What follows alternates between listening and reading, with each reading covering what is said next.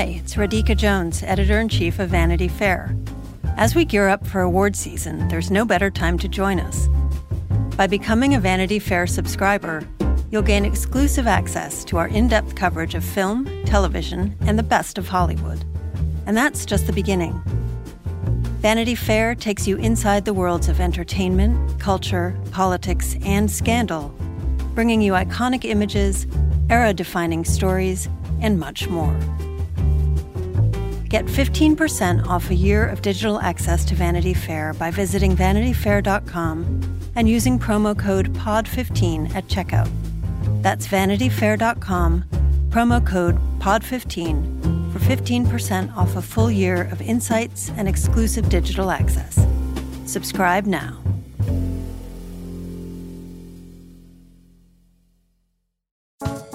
Hello and welcome to Little Gold Men, the award season podcast from Vanity Fair. It's such an honor to present this next award. And here are the nominees. And the Oscar goes to... And the Oscar goes to... And I can't deny the fact that you like me. Right now. You like me. I'm the king of the world. There's a mistake. Moonlight, you guys won Best Picture.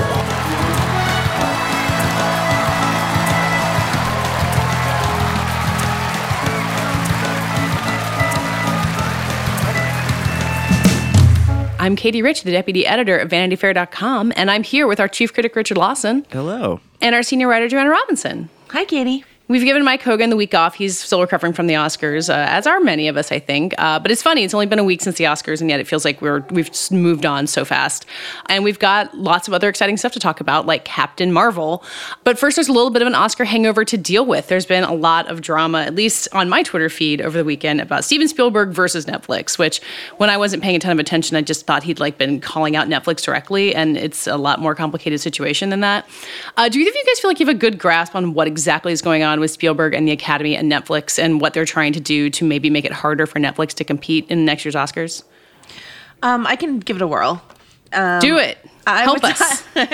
I would say that Steven Spielberg, who is the representative for the director's branch on the governor's board, I believe, wanted to create a proposal to change a rule to make sure that any film eligible for an Oscar has to have a real 4-week theatrical run in the theaters. And the reason I say real is I think that's more important than even the length of time in the theaters, because obviously the impetus here is Roma, the fact that it won a bunch of Oscars but was only in theaters for 3 weeks. And that theatrical run, as Nicole Sperling has talked about on this podcast and written about elsewhere, was a bit of a farce in that, they bought out the few theaters that they released the films into, which meant that they didn't have to share their box office information. So much like the way that Netflix doesn't reveal its TV ratings, we didn't have any sort of box office info on Roma, how Roma did. And also, it's not like it had a real theatrical run. It was hard to see Roma in theaters during that. I think they released in 158 theaters. I think that's right. So, what Spielberg and the people who agree with Spielberg are pushing for is, if we're going to confer Oscars on something, and Oscars being, a symbol of, we recognize this as a film, this is a contribution to cinema, et cetera, then that film needs to have that real, genuine theatrical run as part of it, which doesn't sound, to my view, that unreasonable. What then happened is the way it was written up. First, I would say by Ann Thompson on IndieWire, and then the people who aggregated basically a comment she got from Amblin Entertainment about it, pitched it as Spielberg hates Netflix versus Spielberg, blah, blah, which is not, I think really what Spielberg is after. It might be, but not really. But then what happened is, when it seems like Spielberg is intent on destroying Netflix, what added fuel to that fire is that certain people on Twitter in the film community who have worked with Netflix saw it as an attack on their ability to tell their stories. I'm thinking chiefly of Ava DuVernay, who has made films with Netflix, has an upcoming documentary with Netflix, and went on Twitter and basically said, Dear Academy, I hope you'll I'm not a member of the governor's board, but I hope you'll let filmmakers like me sort of state our case counter to whatever it is Spielberg wants to say here. And it sort of became this idea of, since Netflix does work to elevate a lot of marginalized voices, whether intentionally or by accident, just by the sheer dint of amount of stuff that they produce.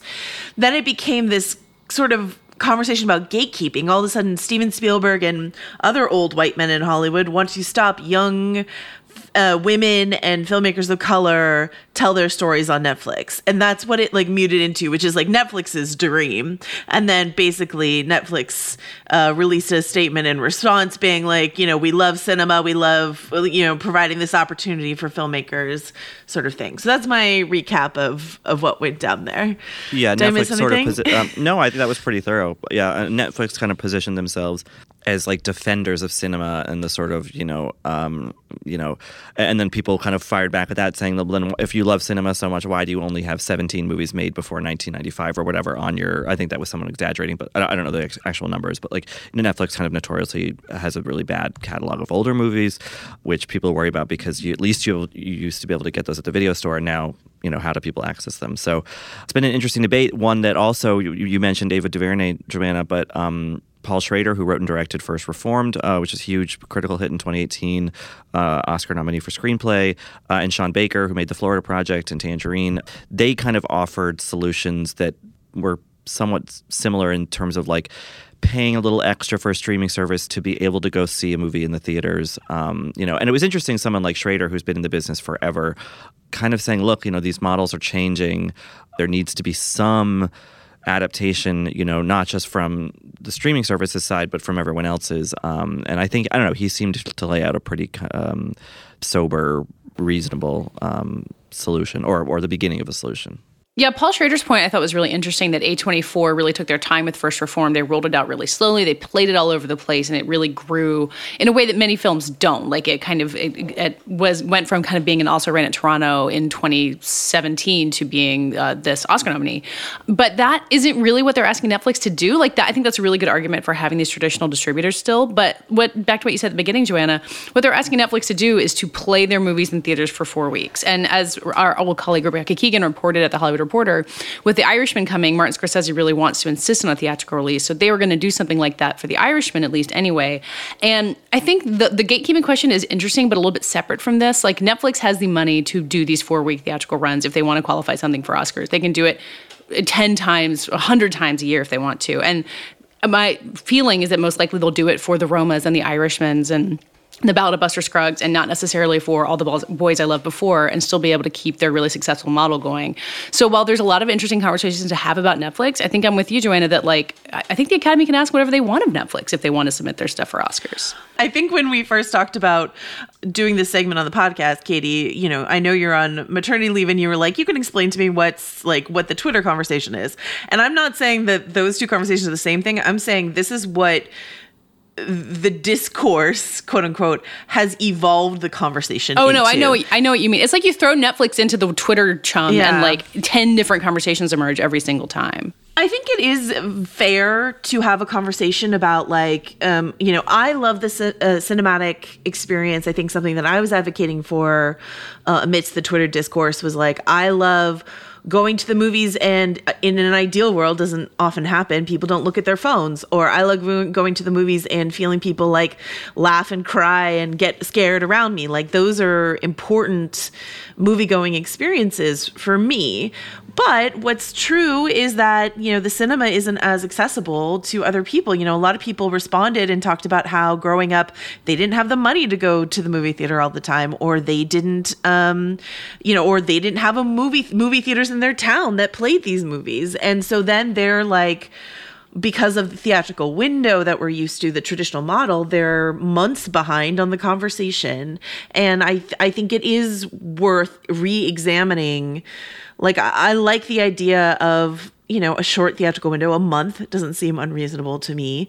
But I also like the fact that Netflix makes a Roma available, even though the ideal way to watch Roma is in the theaters. But I think that it's a complicated issue, basically. And what might be true, and I hope it's not true, but what might be true is that we are going to see the theatrical model die out. That might be true. And I think that is what Spielberg is fighting to preserve, more than just simply blocking Netflix from winning Oscars. I don't think it's that pointed and malicious. I think it's more like, what can I do to make sure movie theaters are still a thing?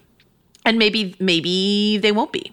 Or maybe they'll become sort of like artifacts. Maybe like the Alamo will be a thing, but all the other Cineplexes won't be. I don't know. You know, whenever I go to the movie theater, with the general audience, it is rare that I see a theater full anymore. So, you know. I feel like the Netflix model of it making movies available to everybody, like the way that they did with Roma, is never going to change. Like Netflix is going to be able to do that as much as they want. But the idea that the Academy would want to put rules on them to qualify for their awards, nothing else. It's not going to stop Netflix from doing what it wants to do. And if that is a way to make sure that movie theaters stay alive, I'm with you, Joanne. I think maybe they're going to die anyway. I feel like they can do whatever they want. Like, it might make them look a little bit stuck in the mud, but like, you know, they're the Academy. They're not like on the vanguard of technology at any point in history. So why would they start now? It's also kind of an interesting game of chicken in that, like, they're really testing how much Netflix and, you know, maybe personally Ted Sarandos cares about awards. If they say, like, nope, sorry, you can do whatever the hell you want with your movies, but we are not considering them for, like, these prestigious film awards, how much that will mean to Netflix in, you know, in the short term. And obviously it has meant a lot. They spent a ton on their campaign budget for Roma. You know, and they're clearly, you know, gunning with The Irishman and several other films that are coming out this year that would, you know, are seemingly prestige movies. But like in the long term, I think their business model and their sort of world domination plans are much more important than the Oscars. So I'll be curious to see how long the Academy's leverage lasts. I think the question of what qualifies for an Oscar and what qualifies for an Emmy is really interesting. I haven't looked at what Netflix is trying to qualify for Emmys this year, but that line is just getting blurry and blurry, and there has to be rules at some point. This is also sort of a separate conversation, but I think that's going to get even more complicated in the next couple of years. Oh, absolutely. I mean, you know, like if X Netflix movie is eligible, why isn't HBO's The Tale? You know, like it's such a weird, look, why is that an Emmy movie versus a Oscar movie? So I think you're right, Kitty, that like the distinction has already blurred so much just in our sort of everyday lives. And now these awards bodies are having to kind of come to terms with, you know, a landscape that's shifted under their feet. And maybe they could have been quicker to adapt to it a few years ago. But I think that a lot of people just didn't really see something like Netflix ever putting out something that would be worthy of awards consideration. So they just kind of ignored it. And now here it is causing an existential crisis here. Obviously, it's been having it's been a huge problem in Cannes because they have much stricter rules about what's eligible and all that stuff. So, you know, it's funny that you said, you know, the Oscars just ended. It's like, no, but here we are already having this conversation yet again, and it's only March. Something that I thought was kind of fascinating, I think it might have been in Rebecca Keegan's report on The Hollywood Reporter or maybe Ann Thompson's on IndieWire, that Ted Sarandos has lobbied several times to sit on the governor's board and they won't let him. So there is, you know, something. That's so high school. You can't sit at our table. Somewhat petty going on.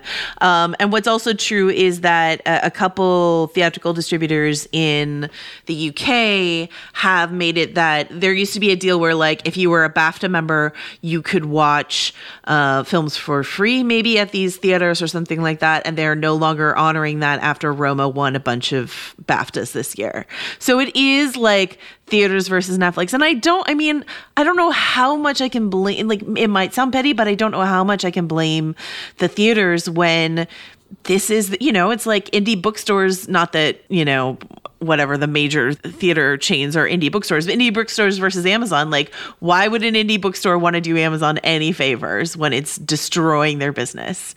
And this, you know, the same is true of like people watching stuff on their phone, people watching stuff at home, people not going to the movie theater anymore. I mean, like, you know, I don't like gatekeeping. I don't like barrier of entry. I like accessibility, but I also love the movie theater. So I feel kind of conflicted about it. And what's also true is that, like, let's not be so gullible as to believe that the way in which Netflix is currently positioning itself as like this hero of marginalized voices is not also like a cynical marketing tactic on their part. Something that I was talking to Franklin Leonard of The Blacklist about on Twitter. Like, we both seem to agree that like they released this great promo Netflix did with Uzo Aduba from Orange is the New Black, and it's her sort of meandering in and out of some of the like landmark things that they had in 2018. So she's standing next to Hannah Gadsby before her stand-up routine, or she's in the bedroom of To All the Boys I Loved Before, and she's talking about how important it is to have representation and not being the only one in the room and feeling seen. And it's all true. Like, you can't argue. Like, Netflix has done that. They have, Orange is the New Black alone years ago is landmark for representation for women and women of color and trans women, etc. And so you can't argue against Netflix doing this, but also the way in which they're promoting it is a cynical thing to do. I think both of those things are true. It's not like Netflix is the only place doing it. Like, Hulu had Minding the Gap and has Shrill coming up. Like, HBO has Insecure. It's not... Netflix definitely did break ground with Orange is the New Black, but they have made it so that other people can compete on those credentials. I think that's true. But I think they do it more and more bravely just by sheer dint, once again, of volume than other outlets do. Like, I'm very wary of Netflix generally, but I gotta give them that, So if you guys were on the Board of Governors and Spielberg showed up with this proposal, would you vote? I would vote for it. Do you guys feel like you would hesitate? I would vote for it to see what happens. Chaos reigns. Yeah, because like this stuff is all relatively arbitrary. We could if it doesn't work, you could undo it. But I would just be curious to see how Netflix reacted to that. So yeah, I would say yes.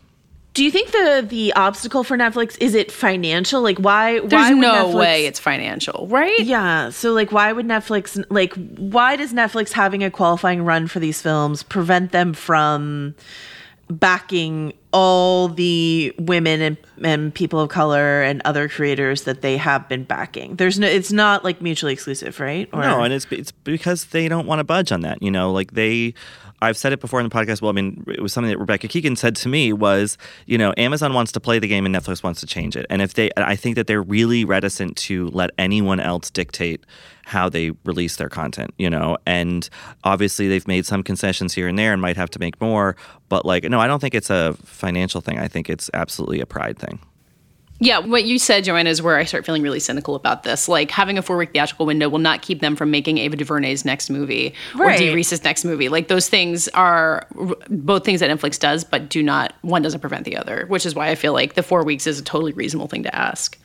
So I think if you step outside of what the debate became on Twitter, I think if you step outside the characterization, I was actually disappointed, I want to support the media, I want to support my colleagues, but I was actually really disappointed when I was scrolling through all the coverage, trying to figure out how we got here. How did this discussion get so mutated to what it became on Twitter? And then I just looked at all the headlines and it's Spielberg goes to war with Netflix. And I was like, is that really what we're talking about here? What another thing that I did find interesting though, that I learned from reading all this coverage is that, Spielberg was a major backer for Green Book, which I somehow missed, but apparently he was behind the scenes pushing really hard for Green Book. I think Amblin produced it, didn't they? Yeah, I guess I just completely missed that connection. So that's fascinating, and people are using it to sort of reframe again Spielberg as old Hollywood, which is so funny because I was watching a documentary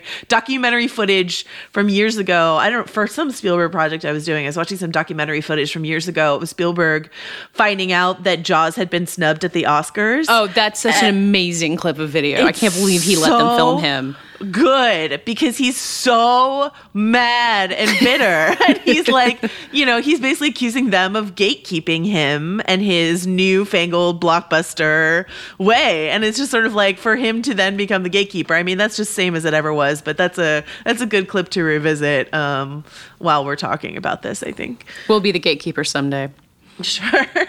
So the other big thing happening this week is there is another Marvel movie. It does feel like it's only been about 10 minutes since the last one, but we've got another one out here. And this one is distinctive. Captain Marvel is the first Marvel movie with a female lead. It's coming almost 2 years after Wonder Woman. So that's one thing that Marvel is kind of playing catch up on. And it stars Brie Larson, who is a very recent Best Actress winner, which is really interesting for our purposes.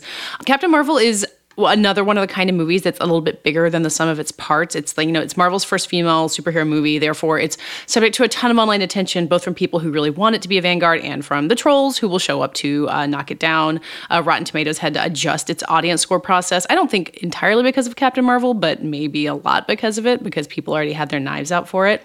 I just want to start you guys with it as a movie. Does it survive the weight of all these expectations? Is it good as a movie to watch, having gone through months and months of hype for this? Yeah, I mean, I think, in my review, I kind of say that, of course, Marvel, got a little greedy in that not only is it their first female-led movie, but it's also this kind of very self-indulgent origin story for Nick Fury in a way, or they kind of can't help but also sort of marvel her at their own sort of legacy this many films in, and I feel like in that Captain Marvel herself gets a little lost, and I think that's partly because of Brie Larson's performance, which isn't bad exactly. It's just it's a quiet performance. It's not big, it's not loud. It's like an indie film performance, which kind of makes sense because the film is directed by Anna Boden and Ryan Fleck, who made movies like Sugar and Half Nelson. So they're kind of interesting choices to direct this big movie. Brie Larson was a sort of, I think, odd casting choice, but I don't. It's not that it doesn't work. It's just not the movie maybe I was expecting. But yeah, I mean, I think for the most part, I liked it. These movies all kind of blur together for me. But I guess the one thing that did stand out, which is a pretty big thing, was that oh right, we've been watching a woman this entire time. She's the center of the story for the most part, and for that alone, I feel like it's it's worth seeking out. Yeah, what's interesting about the Brie Larson casting is I completely agree. I think it's not expected, but I think it works really well for the film that they ultimately want to tell. And there was a bunch of different writers that worked on this project, but most of them women. And I interviewed a couple of them, and they all said that the characterization of Carol Danvers changed after Brie Larson was cast in terms of this notion of empathy as strength and all this other interesting stuff. Just sort of changed it from this girl has to be badass and tough to something a bit more nuanced, which I think Brie Larson is, fully capable of pulling off. And I think you're right, Richard, that, the fact that Ryan Fleck and Anna Boden directed this, there's the sequence. I think I'm calling it the second act. It's hard to figure out where this film breaks in terms of acts, but there's a sequence of the film that to me feels like a Fleck and Boden joint. It just feels like an indie quiet drama film, and that's incredible in a Marvel movie, I think. And I think it's an interesting choice for this movie. I do want to, because Marvel sends me a check every month to chill for them. I do want to push back a little bit, Katie. That's a joke, guys. A little bit, Katie, on what you said about DC getting the jump on them by 2 years. That's both true, and I will say with Wonder Woman, what DC has failed spectacularly at is weaving a larger narrative. Wonder Woman, the film works, but then putting Wonder Woman in with the other films doesn't work, right? And so I think because Marvel's playing chess, they needed to drop Captain Marvel where they needed to drop her in order to make her fit with everything that they wanted to do. There have been feints of them maybe putting her in earlier, but this is where it made sense for them to put her right before the big Avengers Endgame sort of thing. So it's when you think about Marvel, which this might chafe for some people who are movies are movies or TV, you have to think of it as part of the larger whole, or at least that's how I choose to think of it. Because she's got a big role in the next Avengers movie, right? Or she at least is in the next Avengers movie. That's the implication. I think what we'll find when a film comes out is that a lot of the shots that were in the trailers that we saw at the Super Bowl, whatever, had her digitally erased. God, they are so tricksy. I mean, Game of Thrones does the same. So, everyone does it. Yeah. So, I something that I've been saying to people is that, when I walked out of watching this, and I watched it randomly by myself at an LA screening with a bunch of LA press that I don't know. I walked out by myself and I was like, I liked that fine. And then I thought about it and then I was like, no, I liked that more than fine. And then the next day I talked to several women who were at the Captain Marvel junket, really thoughtful on film women. And I realized that I loved it. And I was like, okay, all right, this is something that I had to sit with me. And the same thing happened to me with Last Jedi. I had to like sit and think and discuss it before I just like landed with, I love this. So it's getting mixed reviews. There's also been a lot of like drama ramping up to it. I think ultimately it won't perform as well as Wonder Woman at the box office. I think it will always have people who think it was some kind of failure. But I think history will look kindly on it the way that the first Captain America film, I think, came out and people were like, what is this period piece? This is kind of whatever. This is fine. This is aggressively fine. And that movie has really grown, I think, in people's estimation in the larger MCU. And I think Captain Marvel will do similarly. So I could be wrong, but I think so.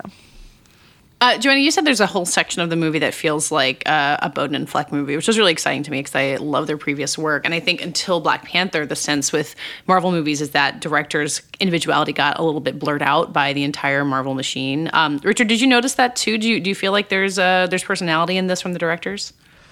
Oh yeah, I mean, I think I know what scene Joanna's referring to, but like, yeah, there's a part of the movie where it's like an actor in like full alien makeup just having a conversation with Brie Larson, like, and like they're outside and the light is sort of pretty and kind of like diffuse, and it's just kind of like, oh, this is really weird, but also kind of great. The camera goes to handheld too. The camera goes to handheld, yeah. I'm like, what movie am I watching? Yeah, and there are a couple other scenes, especially early on, and they're quick, where the movie just looks not like, it doesn't have the kind of bright gleam of, you know, what we might think of like maybe a Russo brothers Marvel movie or something. And I think that that's really interesting. I think my question is whether, you know, your average Marvel fan will really take to that, you know, because it is kind of a funny choice. I mean, the whole enterprise has been a success partly because they've chosen their directors carefully, and I think that even when best laid plans go away, like Edgar Wright dropping out of Ant-Man, you know, they find Peyton Reed, and like he kind of was an odd choice in a way, but he really worked, and that's, you know, those movies are fun, and this here too, you kind of start to see the reasoning behind hiring Bowden and Fleck to do it as the movie goes on, which is interesting. So yeah, I hope that people enjoy that sort of smaller, handheld, intimate stuff as much as I did. But, you know, again, it's a tougher sell than huge explosions and whatnot. There's also a moment where the whole film stops also for like a very like emotional moment from Lashana Lynch, who plays Maria Rambeau, who is Carol Danvers' best friend. And it's like, once again, I talked to that actress and she was like, I was certain that was going to get cut. She was like, I was so sure, no way this is going in a Marvel movie. And it's there. And I really value that it's there. I think I'm surprised by people who feel like this lacks emotional heft, when I think it's one of the most emotional Marvel movies that I've seen. And I agree with you, Katie. That was like the bad reputation that Marvel had for a while in terms of its directors, especially coming off of the whole Edgar Wright kerfuffle. But I think a lot of what changed that is James Gunn doing Guardians of the Galaxy, even though James Gunn is no longer working at Marvel. Like, him putting his very individualistic spin on this, and what a wild success that was, I think emboldened them to hire like Taika Waititi to do Thor Ragnarok, Ryan Coogler to do Black Panther, et cetera, et cetera. Like, I think they are getting braver with their like big Russo brother Avengers movies with experimentation. And I think what's true is that we won't see as many of those big Avengers things once Endgame is over in April. I think they're moving on to something else. They won't talk about what they're doing, but they're moving on to like something else. So they're not going to be as beholden to this big crossover, snarled mess, you know, sort of. You think they're going to make more smaller standalone movies after Infinity War? I just have such a hard time imagining them scaling down from that. That's sort of been what Kevin Feige has been implying, that we're going to move away from trying to make every movie relate to another movie.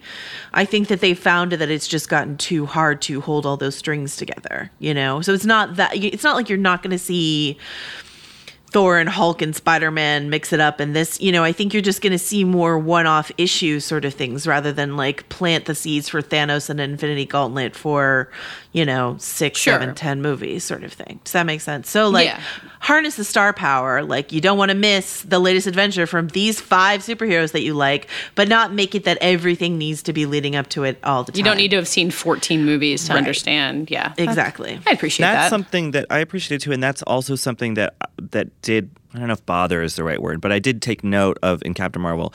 This one felt particularly reliant on people having seen a lot of the other movies. Well, in particular, the first Guardians of the Galaxy, just in terms of what some of the Kree are. Yeah, like the aliens are, and I dimly remembered that. But like I if people are going to go see it, I would say maybe watch the first Guardians of the Galaxy just to kind of reorient yourself with everything.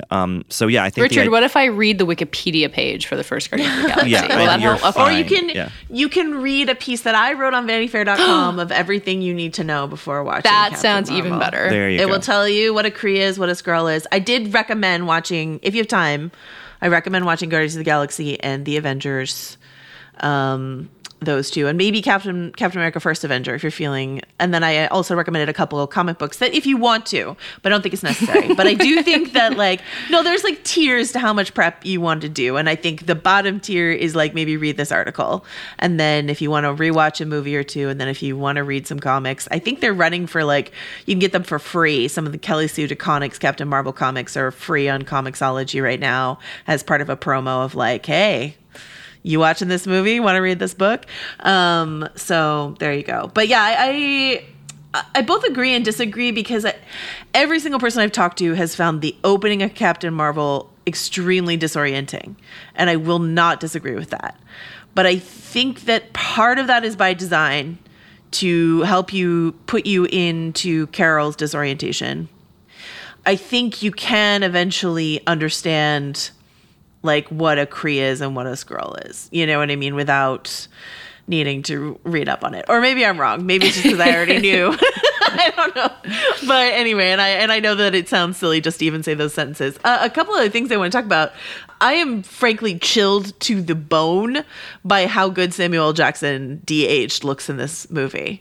It is terrifying to me. The implications of how easy it is now to manipulate an image, Is it remarkably better than Michael Douglas and Ant-Man, or I know they've done this a couple times. Wow.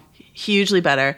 There's times when Samuel L. Jackson's running down a hallway and you're like, oh, that's a 70-year-old man. I see. But otherwise, no. It's not as successful in Clark Gregg. And honestly, I think that's because they gave him this weird Tintin hair that doesn't quite work. So but he's in the film far less. But Samuel L. Jackson looks unsettlingly incredible throughout. So especially because we know exactly what Samuel L. Jackson looked like in the 90s. That's such a funny. I mean, Michael Douglas was a similar challenge. We remembered that so precisely, but you can't get that wrong. Yeah, I think it probably helps them more data to feed into the thing. And I also know that they had new technology that they developed for Thanos specifically. So motion capture for Josh Brolin. So I don't know if that's the technology that's at play here and if that's why it looks so amazing. But yeah, it's really incredible. But most of all, I was really worried about this movie and I thought it looked like no fun whatsoever. So maybe because I went in with my expectations in the basement, I was delighted by the fact that I thought it was kind of fun. There's all this stuff with a cat and there's rip-roaring space adventure. So it was more enjoyable than I thought it was going to be. But I think people going in with sky high expectations might feel otherwise. I don't think it's as I wouldn't stump for this to be considered for Best Picture the way I did Black Panther is the way I'll put it. But I think it easily stands where the first Captain America did. For me, it's a more affecting movie than Wonder Woman was, even though I promised myself I was not going to compare those two movies. And I don't know. I'll be interested to see how it all plays out. But I'm glad that this movie exists, and I'm glad that Marvel went there. And I don't think they gave it short shrift, which is a criticism that I've seen, that some people feel like Marvel just thought putting a woman in the center of a film was enough to make it, we checked that box, we're done. And I'm like, I don't know. I think so much thought was put into this. I really do. I feel like all this like imposter syndrome, gaslighting stuff is baked into the core of this movie in a way that I think was really thoughtfully done. So that's my Captain Marvel. Richard, I have a very important question. As a relatively new owner of 2 orange cats, how did this cat stack up? It's a good cat. Yeah, it's a good cat. Ben Mendelsohn has some really great bits of physical comedy surrounding the cat. He's just wonderful. He is really good. Yeah. Yeah. No, I mean, the movie has a lot of cute touches like that, and I appreciate it. I think at a certain point, my brain can't process another big superhero fight scene, but I can focus in on little things like that, and I think there are enough of them in this that I remained engaged and surprised throughout. So, yes, I recommend seeing it for a variety of reasons, but and certainly don't believe the trolls. So I'm going to ask a question I think I know the answer to. Joanna said you wouldn't stump for this for Best Picture the way you did Black Panther. I mean, Black Panther did make history as the first Marvel Studios movie to win Oscars, and several of them, but it does feel like even if that door is open, Captain Marvel might not be the one to take advantage of it at the Oscars. I don't think so, no. No, I don't think it's that movie. I think one thing that distinguished Black Panther beyond a lot of most other Marvel movies, if not all, is that like it had a real interesting political discussion at its heart, and not necessarily one whose conclusions I agree with, frankly, but it was still interesting to see this kind of classically, Shakespearean Greek tragedy kind of thing, in the context of a Marvel movie, which I think made it stand out beyond the obvious fact that it was a triumph of representation, both in front of and behind the camera. The Captain Marvel has some of that righteousness, but it's much more of a personal piece. It's not as grandly political by any means.